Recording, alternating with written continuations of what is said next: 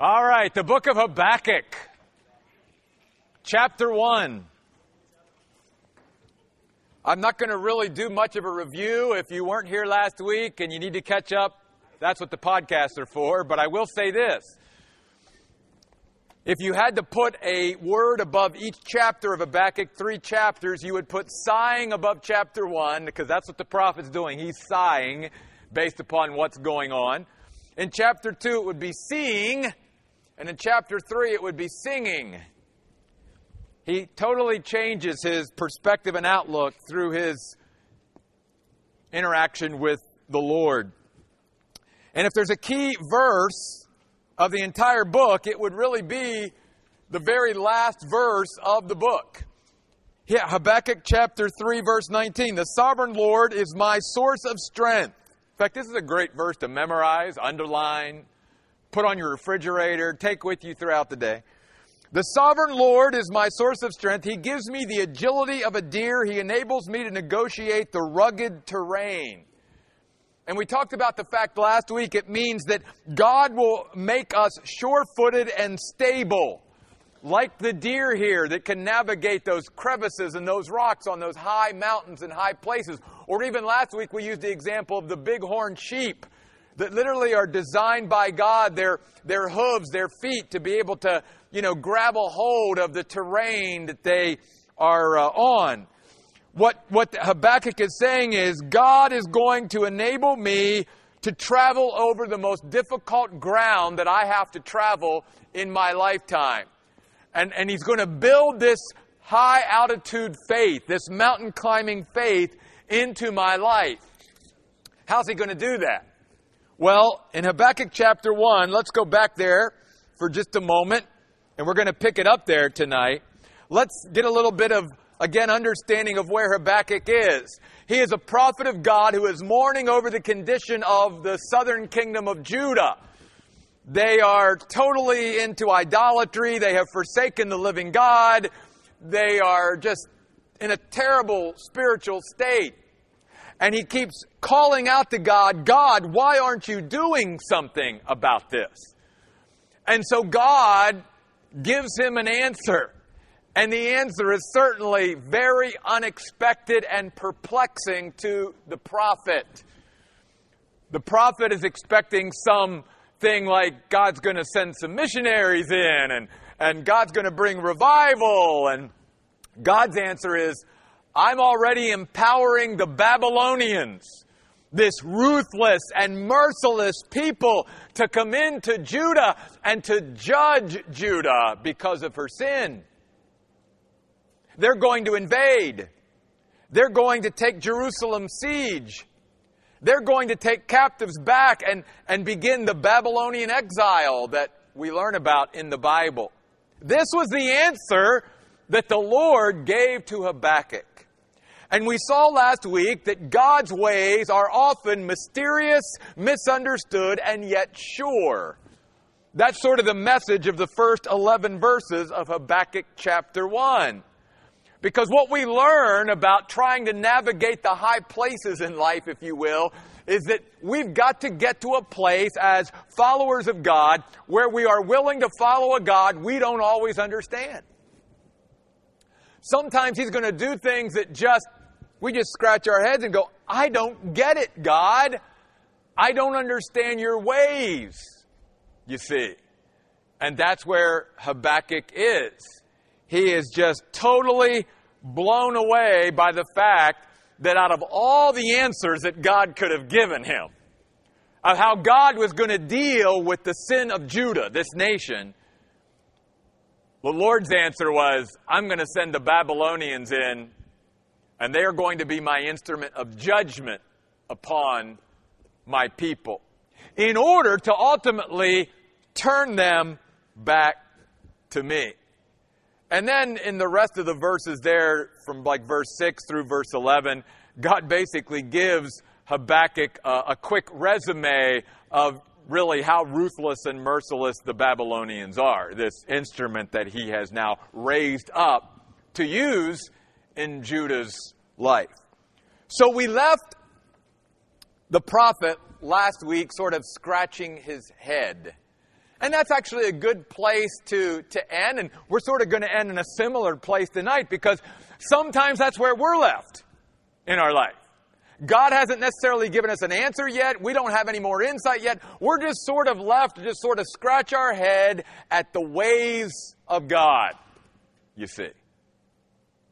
Now, tonight, beginning in verse 12 of chapter 1, Habakkuk gives us a wonderful blueprint to follow whenever we are faced with a decision by God that bewilders and astonishes us. In a sense, Habakkuk the prophet was given the cup of astonishment to drink. He was perplexed. You ever been there with God? Where God's ways and God's will and God's methods and God's means just totally astonish and bewilder us. Well, Habakkuk is going to show us, what do we do? What should we do in a time like that? There are three things we're going to see tonight from verses 12 of chapter 1 through verse 1 of chapter 2. We're going to talk about each of these tonight. The first thing we see is the prophet worships the eternal Holy One. The prophet worships the eternal Holy One. That's the very first thing that Habakkuk does. Notice it says in verse 12 of Habakkuk chapter 1, after he gets this news that the Lord is raising up the wicked Babylonians to judge his people. And remember, we said even last week, Habakkuk, one of the reasons he's scratching his head is he's saying, God, the cure's worse than the sickness. These people are worse than we are. I don't get it. And we're going to see that again tonight. But the first thing he does after receiving this news is he goes to God in worship of him. Notice he says, Lord, you have been active from ancient times. My sovereign God, you are immortal. These are the truths of which Habakkuk had absolute confidence in. We see here that he is affirming some of his great fundamental convictions about the nature of God. This is where you and I need to begin and start when we are totally bewildered and astonished at the things that God is doing. We need to start with what we know about God, rather than focusing on what we don't yet understand or what we don't know about God. Let me repeat that. There's a lot that we don't know. There's a lot that we don't understand in certain situations. But God always, and it's very good for all of us to always come back, especially when we're in a season of life where we're just totally perplexed, totally bewildered, totally astonished at, God, are you not answering? Do you not hear my prayers? Why are you not moving? Because we talked about last week, God can seem inactive for long periods of time, even though he's not. And all these things. What do? We worship. And we worship by coming back to the things that we do know about our God. That's what worship is. Remember, Jesus even said that God is looking for worshipers who will worship him in spirit and in truth. And we need to, as we are doing here, we need to continue to worship God with our spirit. To put our all and our passion and our energy into it. This is what we can give to God for all that he is and all that he has done for us. But we also need to balance, if you will, our spirit and our enthusiasm for worship with truth. Because we can be as enthusiastic and all of that as we want to about God and excited about God. But if we're not worshiping him in or with the truth, then our worship is in vain. And the same thing is true the other way around. So many churches that I used to be involved with, they had the truth down, but you couldn't get them excited about worship at all. And we need both in our lives. God is looking for those who will worship him in spirit and in truth. And Habakkuk was starting with the truth that he knew about God. Now, here's the important thing. that means that it's very essential that we as Christians have somewhat of a foundation of truth in our life, and that there are certain foundational convictions about God that we can go back to. This is part of the problem, if you will, today in many churches where the teaching is shallow, and where Christianity is shallow, and where Christians are shallow, is they don't have a spiritual foundation to go back to when things are really hard and things good. They can't affirm anything because they don't really know much of anything about God. But Habakkuk does. And that's where he goes back to. Notice, again, he says, Lord, you have been active from ancient times. My sovereign God, you are immortal. You know what he's reminding himself of? Is that, in this particular season of his life, again, he's facing, as well as the rest of Judah, the invasion of the Babylonians, the siege of Jerusalem eventually, and then captivity in Babylon, exile, to be taken out of their homeland and moved somewhere else. The only thing I could compare it to, how we could maybe get our minds around this, is if sometime during the Cold War, if God would have allowed Russia to literally come in and take over America and then take us back to Russia as exiles. Would have been the same thing. Think of how we would have felt as Americans having an outside country come into our country, literally defeat us, take us over, and then take us back to their home as exiles. That's what was happening here.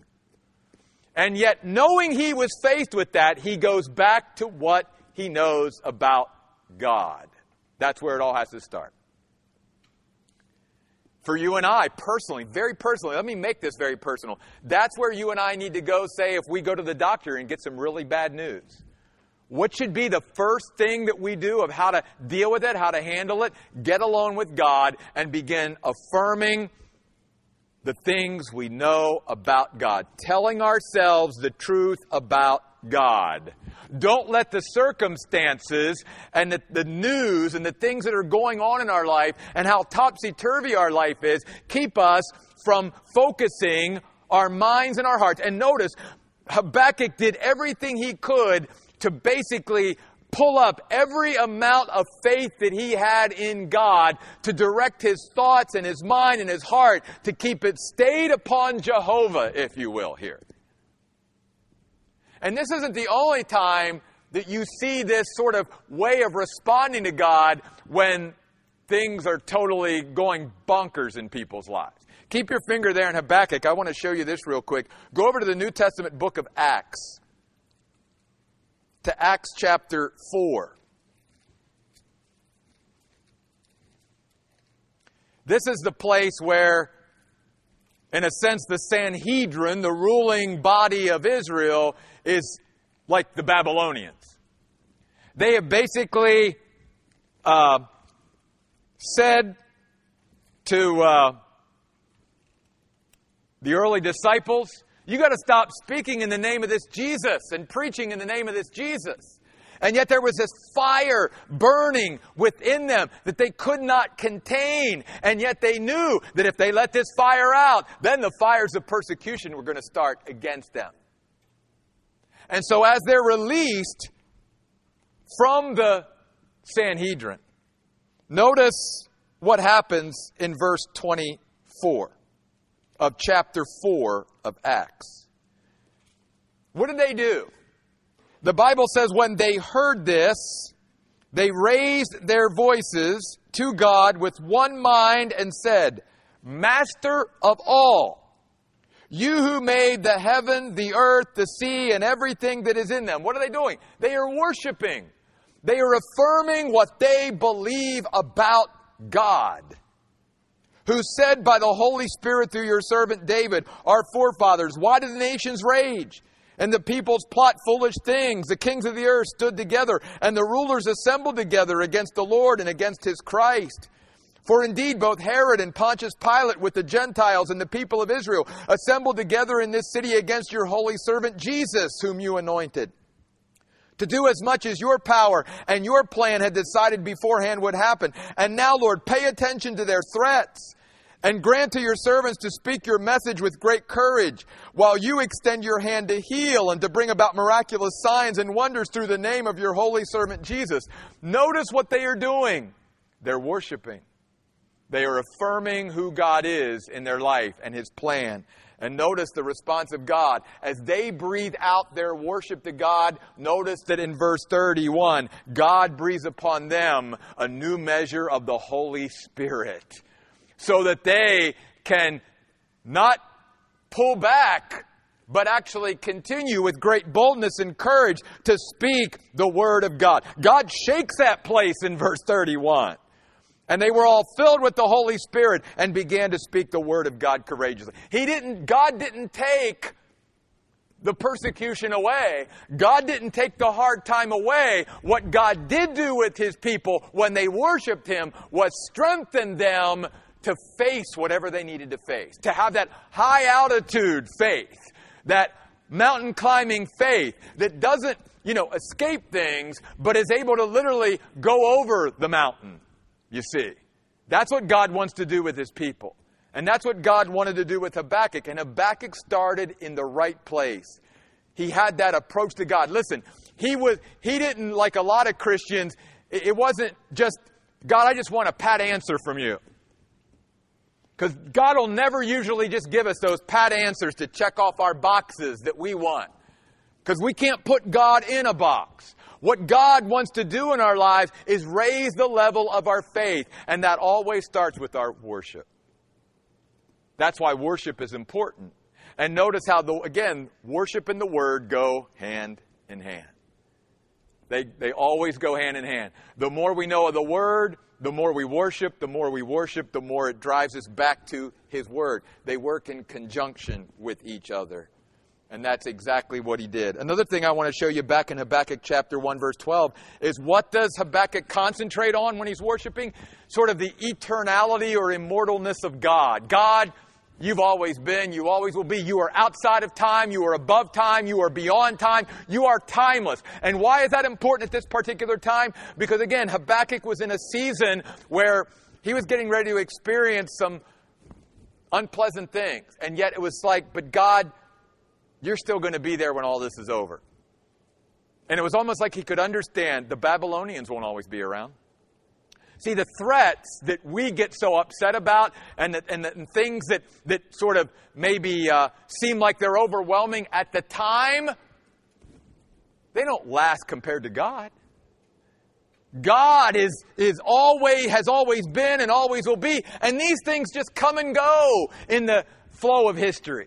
I mean, you think about down through history, all the groups of people and maybe Christians that thought, this is the end, this is it. Just like the people in Judah would have done. Well, that's just it. The Babylonians, they're the world power. They're going to be here forever. Do you realize the reign of the Babylonians was like 70 years? As far as world powers go, they were probably one of the shortest lived world powers ever. 70 years. Great. Nebuchadnezzar, Hanging Gardens of Babylon. But they didn't last very long, especially compared to the eternality and immortalness of God. Think about how people felt when Stalin came to power, and Mussolini, and Hitler, and Chairman Mao, and even today, we think of ISIS and the guy in North Korea, Kim Jong-un, and we think, oh my goodness, and to God, these people will be forgotten. God will always be. These things come and go. They don't last. And that can give us, hopefully, the things that you're dealing with right now, the struggles that you're going through, maybe the season of life that you're having. It won't last, but God does. And that's why we've got to put our worship and our hope and everything on God. He is our rock, which is what I love that Habakkuk uses in verse 12. The word in the Net Bible is protector. In your version, it may be rock or mighty God. It's, Lord, you have made them your instrument of judgment. Protector, you have appointed them as your instrument of punishment. The end of verse 12. It means protector, rock, mighty God. It is describing God as a place of refuge for the trusting believer. And this word is used in Psalm 18, verse 2. Would you look at that very quickly with me? Psalm 18, verse 2, one of my favorite verses out of the Psalms. that really emphasizes God as our mighty God, our rock, our protector, our refuge. Psalm 18, verse 2.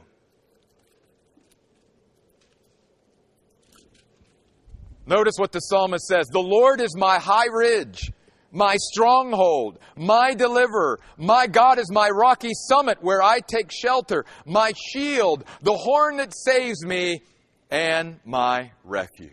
Wow. I love that verse. Psalm 18, verse 2.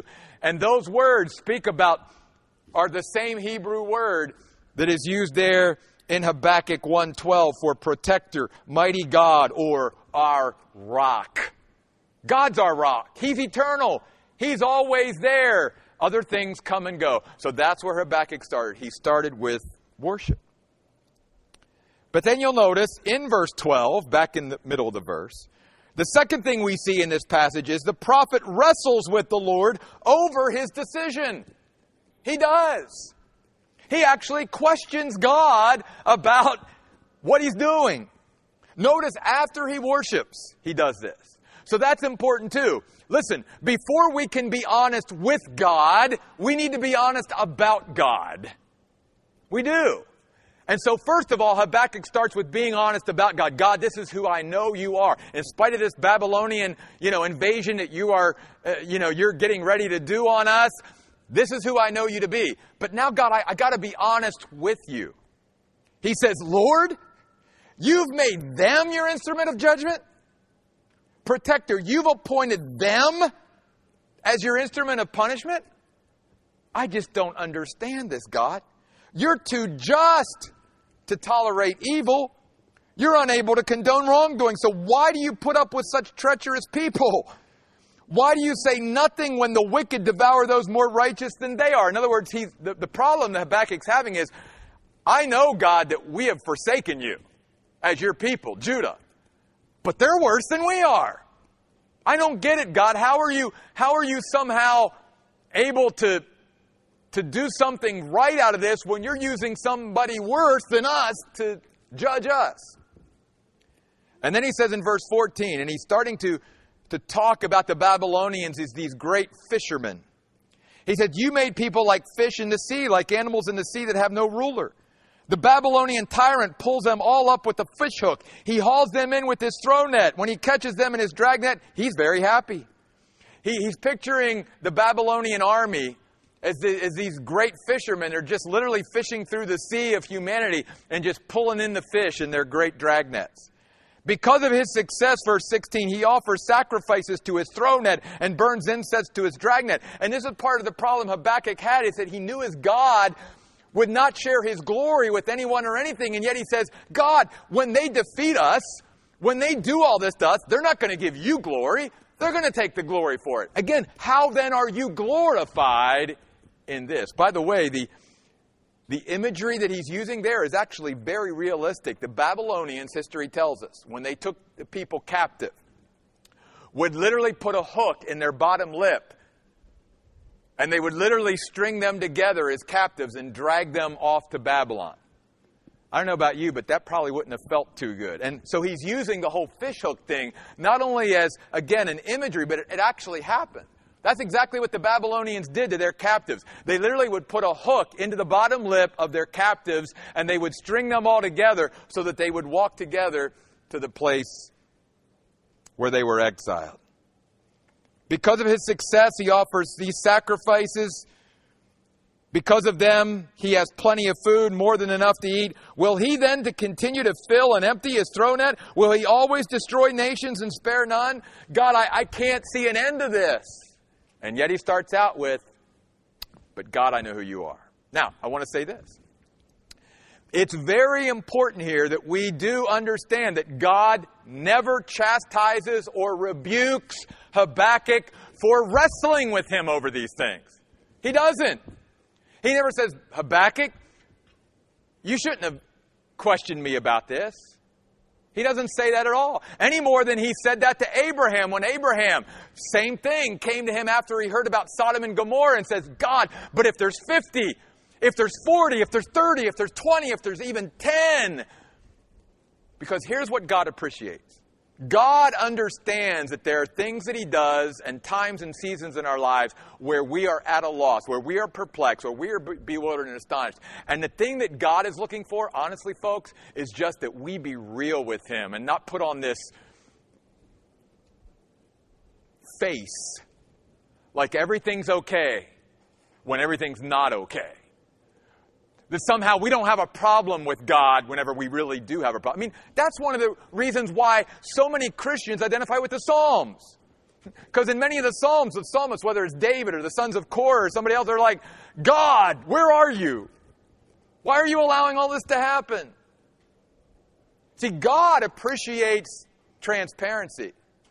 And even though it's crazy, we know in a sense in our minds to argue with God, because God's always right, right? Yet God appreciates the fact that we're in there sort of wrestling with Him. Because remember what the name Habakkuk means? It means to grab a hold and lay a hold of God. And that's exactly what Habakkuk's doing. He doesn't throw up his hands and go, well, I quit. And remember, a couple prophets were threatening to do that. Elijah threatened to quit on God in his ministry after he went up to Mount Carmel, called down fire from heaven, thought that there would be this great revival, and it would turned out just the opposite of what he expected. He had to run for his life. And so he sits down in his self-pity and goes, God, I'm done. I quit being your prophet. God had to sort of like encourage him to get back in there.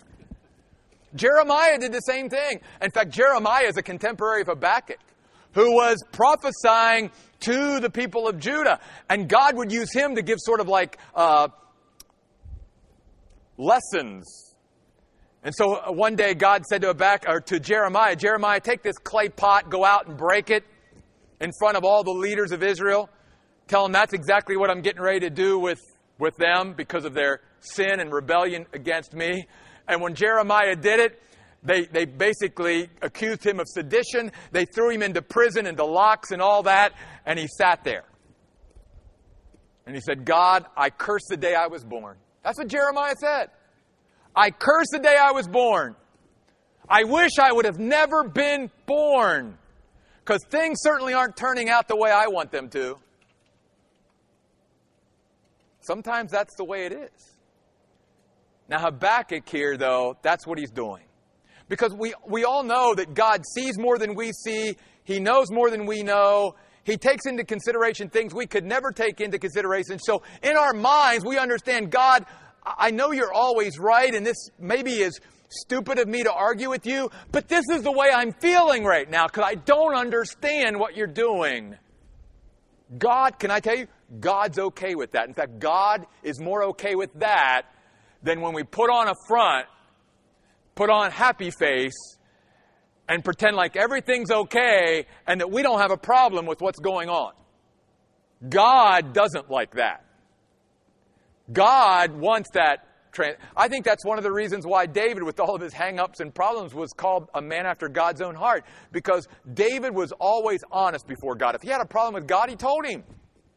I think too often we're afraid to wrestle with God. We're afraid to question Him. Because it's almost like, well, I'm just going to let go. I'm just going to quit.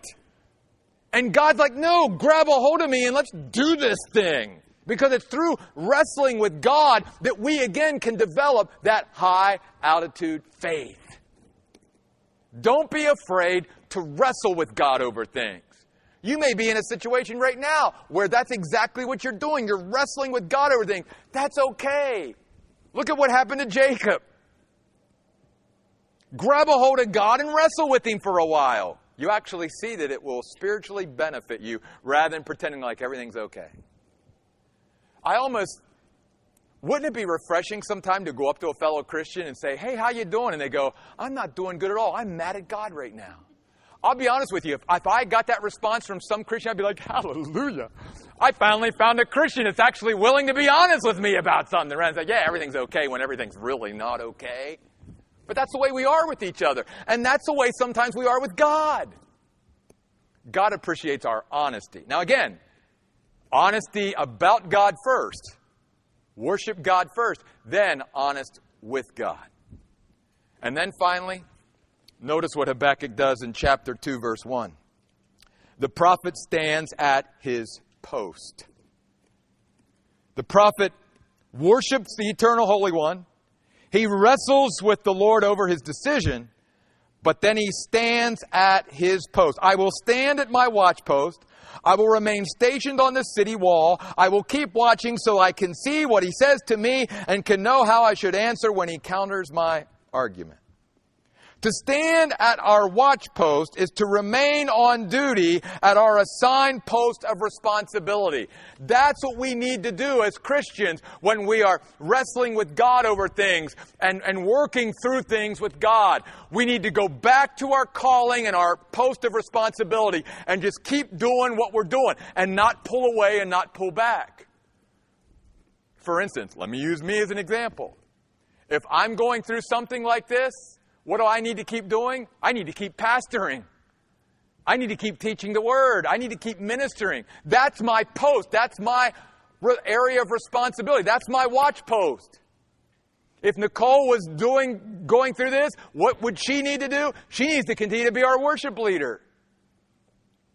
In other words, what God is saying is you need to find out, first of all, what is your watch post? Because here's part of the problem is many Christians don't know what is my responsibility in the body. What is my watch? What am I supposed to be doing? Because God calls us to do that while we are waiting on Him. Because there's a discipline then that gets built into our life that even though I don't have all the answers, even though God hasn't responded yet, even though I'm still working through some things with God and wrestling with God, what's God call me back to? My watch post. I'm going to keep doing what God has called me to do until I get an answer. Notice Habakkuk didn't say, well, I'll probably never understand it, so I just quit. Or take this, don't worry, be happy. That wasn't his response either. Or, well, maybe God will answer me, maybe He won't. No, he expected it. And notice the Bible says he not only went to his watch post, he remained stationed there. It means he just kept doing what he knew God had called him to do. That's so important. See, so often, when we're struggling, we pull out of our watch post. Then where are you? Because it's actually in the watch post and going through that discipline of doing what is our responsibility to do that it's building something in us. Instead of disengaging. So many Christians, when they begin to struggle, want to disengage. No. Again, remember, Habakkuk gives us a blueprint to follow whenever we are faced with a decision by God that bewilders and astonishes and perplexes us. And then I love this next phrase in verse 1. I will keep watching so I can see what He says to me. I love that. Can I tell you, that should be our response to a lot of stuff in life. Like when someone asks me, well, Pastor, what are your plans once we get in the building? You know what my response to that is? I'm just going to keep looking and see what He says to me. I don't know. Well, Pastor, what about this? I don't know. I'm just going to keep looking until He answers me. That's an okay response. We don't always have the answer. Maybe we're still looking for an answer. And that was Habakkuk. God, I'm just going to keep watching you. Now, he expected and anticipated an answer. And can I tell you, the cool thing is, we're going to see beginning next week, God answers him. And gives him a great message of hope and encouragement. But guess what? Just like last week, we're not going to end with that. We're ending with he's still waiting on God. And why is that good to end here tonight? Although I'm not ready to end, so hang in there with me. It's good to end there because, again, just like sometimes we're just left scratching our head, sometimes we're just left waiting. That's where we are in life right now. We're just waiting on an answer from God. I love that phrase, though. I think that should be our response a lot of times in life. As a follower of God, I'm just going to keep watching so I can see what He says to me. And then notice the last phrase. And this is actually This is very difficult in the Hebrew, and I know there's different translations for this, but let me tell you what I think this is saying here at the end of verse 1 of chapter 2. It almost sounds like Habakkuk is saying, I'm going to see what he says to me so that I can know how I should answer him when he counters my argument, meaning God. But I don't take it that way at all. If you look at the language and you study this out, and I would encourage you to do so, and then even compare Habakkuk with Jeremiah, I think what Habakkuk is saying is, God, please give me the words to say, because I know I'm your mouthpiece. I know I'm your spokesman. I know I'm your prophet to your people. And I know, just like with Jeremiah, they're going to challenge me when I tell them the Babylonians are coming to judge us. I know they're not going to just sit there and take it. So how do I say what you're calling me to say? And how do I counter them when they challenge this with me? Give me the words, God, to say. I think that's what he's saying here at the end of verse 1. Not only give me greater insight and understanding, but give me the very words to say to your people, because I still want to be a faithful prophet and spokesperson to your people. But until you give me that answer, I am going to stand at my watch post. And I'm just going to keep looking. And I'm just going to keep waiting and going through the discipline of doing the things that you've called me to do until you answer me. I think, again, if I can close with this thought, so often as Christians, not only are we hesitant to wrestle with God because somehow we think that's not spiritual, but somehow, too, I think we have gotten so intimidated over the years and away from biblical teaching to think that somehow we as Christians always need to have the answers. That every time somebody asks us a question or every time something comes up in my life, if I don't have an answer for it, then I must be in a really bad place. Or I must be a terrible Christian. No. Remember, who is this? This is the prophet of God. There was nobody closer to God than Habakkuk at this time in history. He didn't have all the answers. But here's the thing. He knew where to look for the answer.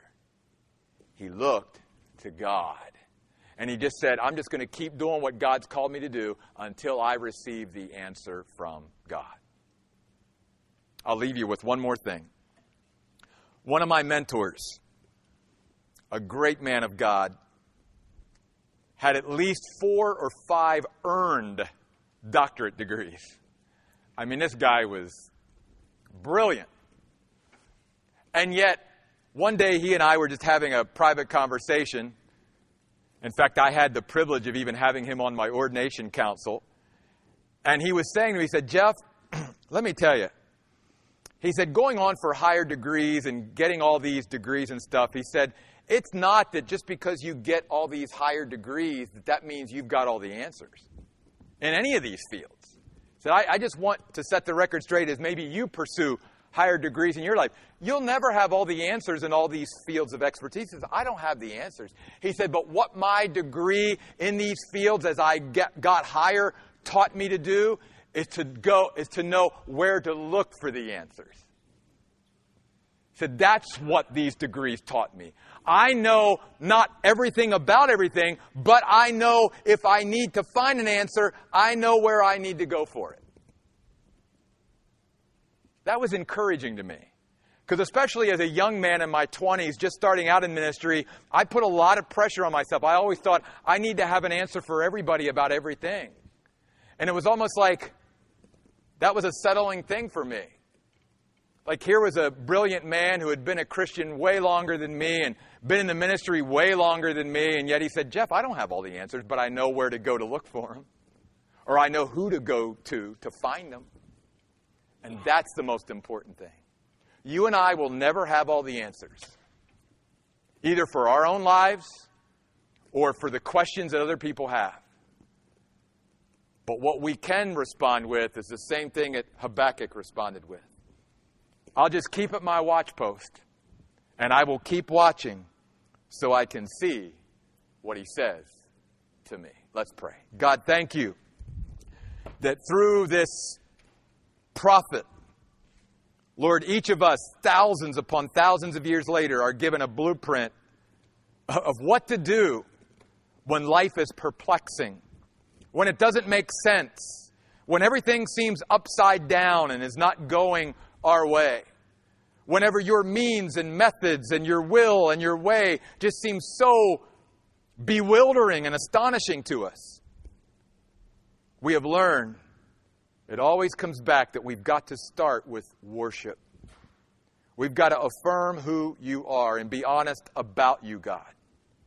But then, God, we've learned tonight that it's okay to be honest with you. It's okay to wrestle with you and to question the things that you're doing. Because if that's what our heart is really filled with, then, God, you want us to be honest with you. Not put on a nice face whenever internally that's not where we're really at. And then, God, you tell us to climb back up into our watch post.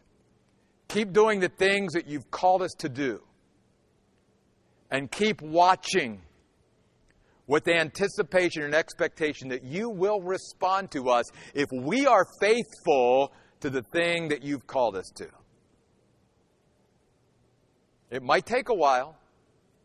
The answer might not come as quickly or your response as quickly as we would like, but it will come if we climb up into our watch post and keep looking to you for the answer.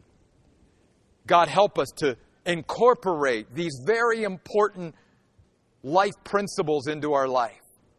Because each of us will be faced one day with bewildering, astonishing, and perplexing circumstances in our life. And where will we go if we have no spiritual foundation from which to navigate those?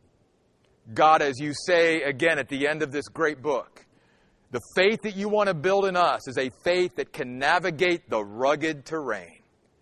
God, use this study of Habakkuk to help us have that kind of high-altitude faith. These things we pray in Jesus' name. Amen. God bless you guys. Hope you'll come back again next week.